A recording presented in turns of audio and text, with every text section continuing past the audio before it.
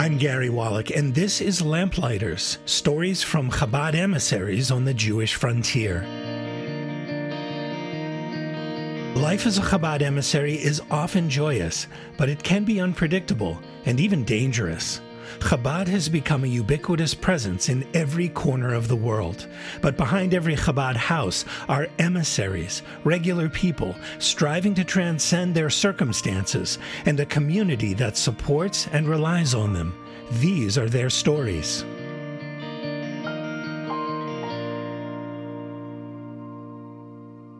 In the spring of 2020, Michael Lazer Bischofberger was working as a music instructor in Suzhou, China.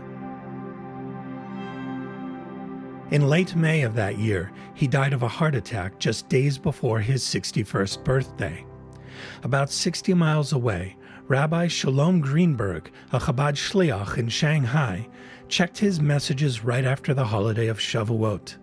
He opened one from Michael's niece, Vicky Fishblitz. And she asked me if I could help her going through the process of bringing her uncle to a proper Jewish burial. In Suzhou, a city of about 10,000 people, there was no real Jewish community. In fact, there were no Jewish cemeteries in China.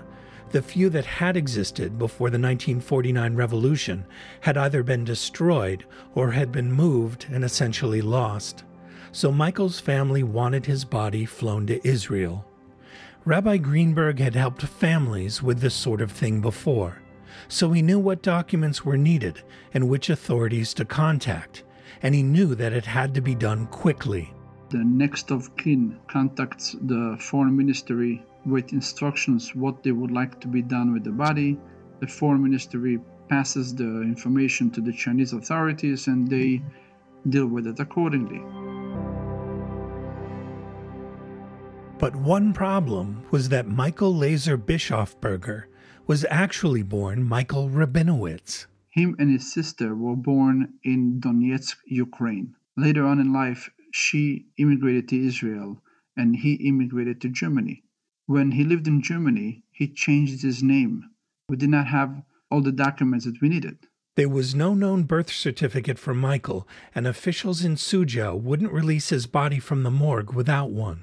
If a proper burial couldn't be arranged, Michael's body would be cremated by Chinese authorities. The officers that we were dealing with did not understand what is the rush. Add to this the fact that the sister and the niece are in Israel. They are trying to do everything they can to honor their uncle and brother and to bring them to proper burial. But during the time that they are mourning, they do not know if they will be able to. That added to the emotions involved, to the stress involved. It was not easy. Greenberg thought hard about what to do next. I had on my files an email from a Jew who lived in Suzhou who emailed me a few months before asking me if I have a yahrzeit candle that I could send it to him. That was the only contact I had with him. I did not know him, I never met him before. The man's name was Ed Frumkes. Greenberg contacted him and asked him, "Are you able to assist us? Are you able to go with the police to the apartment?" He immediately said yes, went as quick as he was able to the apartment, went through the files, found the documents that we needed, sent it to the family, and we were, because of that, able to establish the fact that they are the next of kin, and therefore their wishes, how to handle the body, should be followed. The birth certificate proved that Michael, who had changed his name 3 times, was a German citizen. So Michael's repatriation had to be handled by the German consulate. It seemed like Michael's body would soon be on a flight to Israel. But a few days later, Vicky Fishblitz again contacted Rabbi Greenberg and told me with a crying voice they have encountered 2 big problems and they do not know how to solve it. Problem number 1? They just found out that the cost of transferring the body from China to Israel will be approximately $20,000. Anna said she didn't have the money. Problem number 2? The German consulate informed them that when they approached the Chinese authorities in Suzhou, asking them to allow the body to be transferred to Israel, They were told that due to Corona, there are very strict regulations not to transfer bodies from one city, one district to the next. It will be impossible to send the body out to Israel. Chinese authorities had informed the German consulate that the only option now was to cremate Michael's body and send his ashes to the family. When I heard this from the niece, my heart broke. And I told her that together we will try to do everything we can to change this decision and not to allow this person to be cremated. God forbid that this should happen.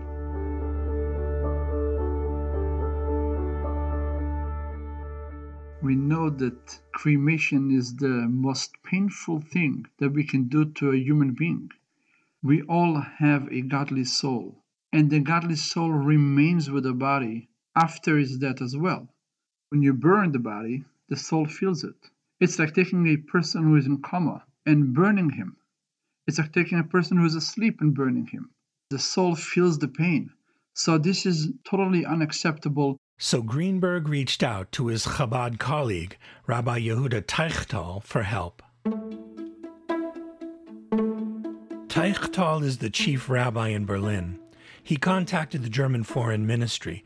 Soon the German consulate in Shanghai was lobbying Suzhou officials to respect the wishes of the family. According to Greenberg, local officials were surprised to learn that Jews are so adamant about burial rites. They agreed to find a way to get Michael's body to Beijing for a flight to Israel. But there still was the matter of the expense of transporting the body. Rabbi Greenberg told Anna that she could contact a repatriation firm in China and sign a contract with it, which she did. And I guaranteed to the company that I will pay them in full the cost to transfer the body. I had no idea where I'm going to get the funds from. I don't have these kinds of funds, and I do not know anyone here in Shanghai who was able to back me up with this. So Greenberg sent out a WhatsApp message to his fellow shluchim in China. Do they know any organization or any individuals that will be willing to help financially? One of his colleagues responded and sent the contact information of someone he thought might help. Greenberg reached out to him. He said that he will be willing to help and I should please send him the invoice. And he informed me that he will transfer the full amount to the company. It was about $22,000. I was shocked. I was speechless. Here is a Jew in Australia that never met me, never met the Jew who passed away in Suzhou, does not know the family. All he knows is that there is a Jewish person who died in Suzhou and needs to be buried in the Jewish cemetery and it needs help. So he stepped forward and helped. Amazing. You're probably thinking at this point, well, it's good that this story has finally been resolved. But not so fast. 39 days after he died, Michael's body was sent from Suzhou to Chengdu, but El Al officials there said his coffin was too heavy for the flight to Beijing. After more negotiations, that problem was resolved. But El Al was not able to take the body to Israel because the Ministry of Health in Israel was requesting more documents for them to allow the body to be brought into Israel. El Al said it needed proof that Michael's body was free of COVID. When that was resolved, there was yet another problem on July 2nd.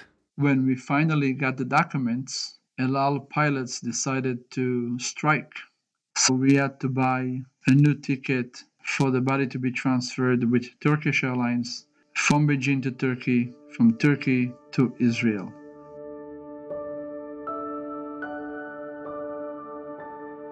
Finally, on July 5th, 2020, a month and a half after Michael Rabinowitz passed away, he arrived in Israel and was buried according to Jewish law. Rabbi Shalom Greenberg calls the outcome a testament to the Jewish people. They did it only because it's a mitzvah. They did it only because they wanted to help a Jewish brother that they never knew.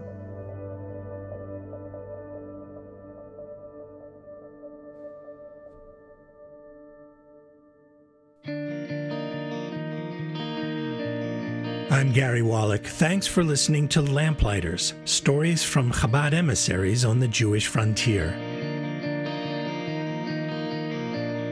We welcome your questions and comments about what you've just heard on Lamplighters. Please email us at podcast@lubavitch.com.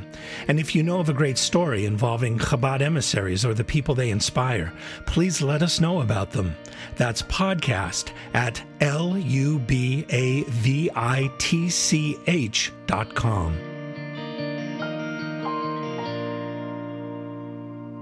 This is a Lubavitch International podcast.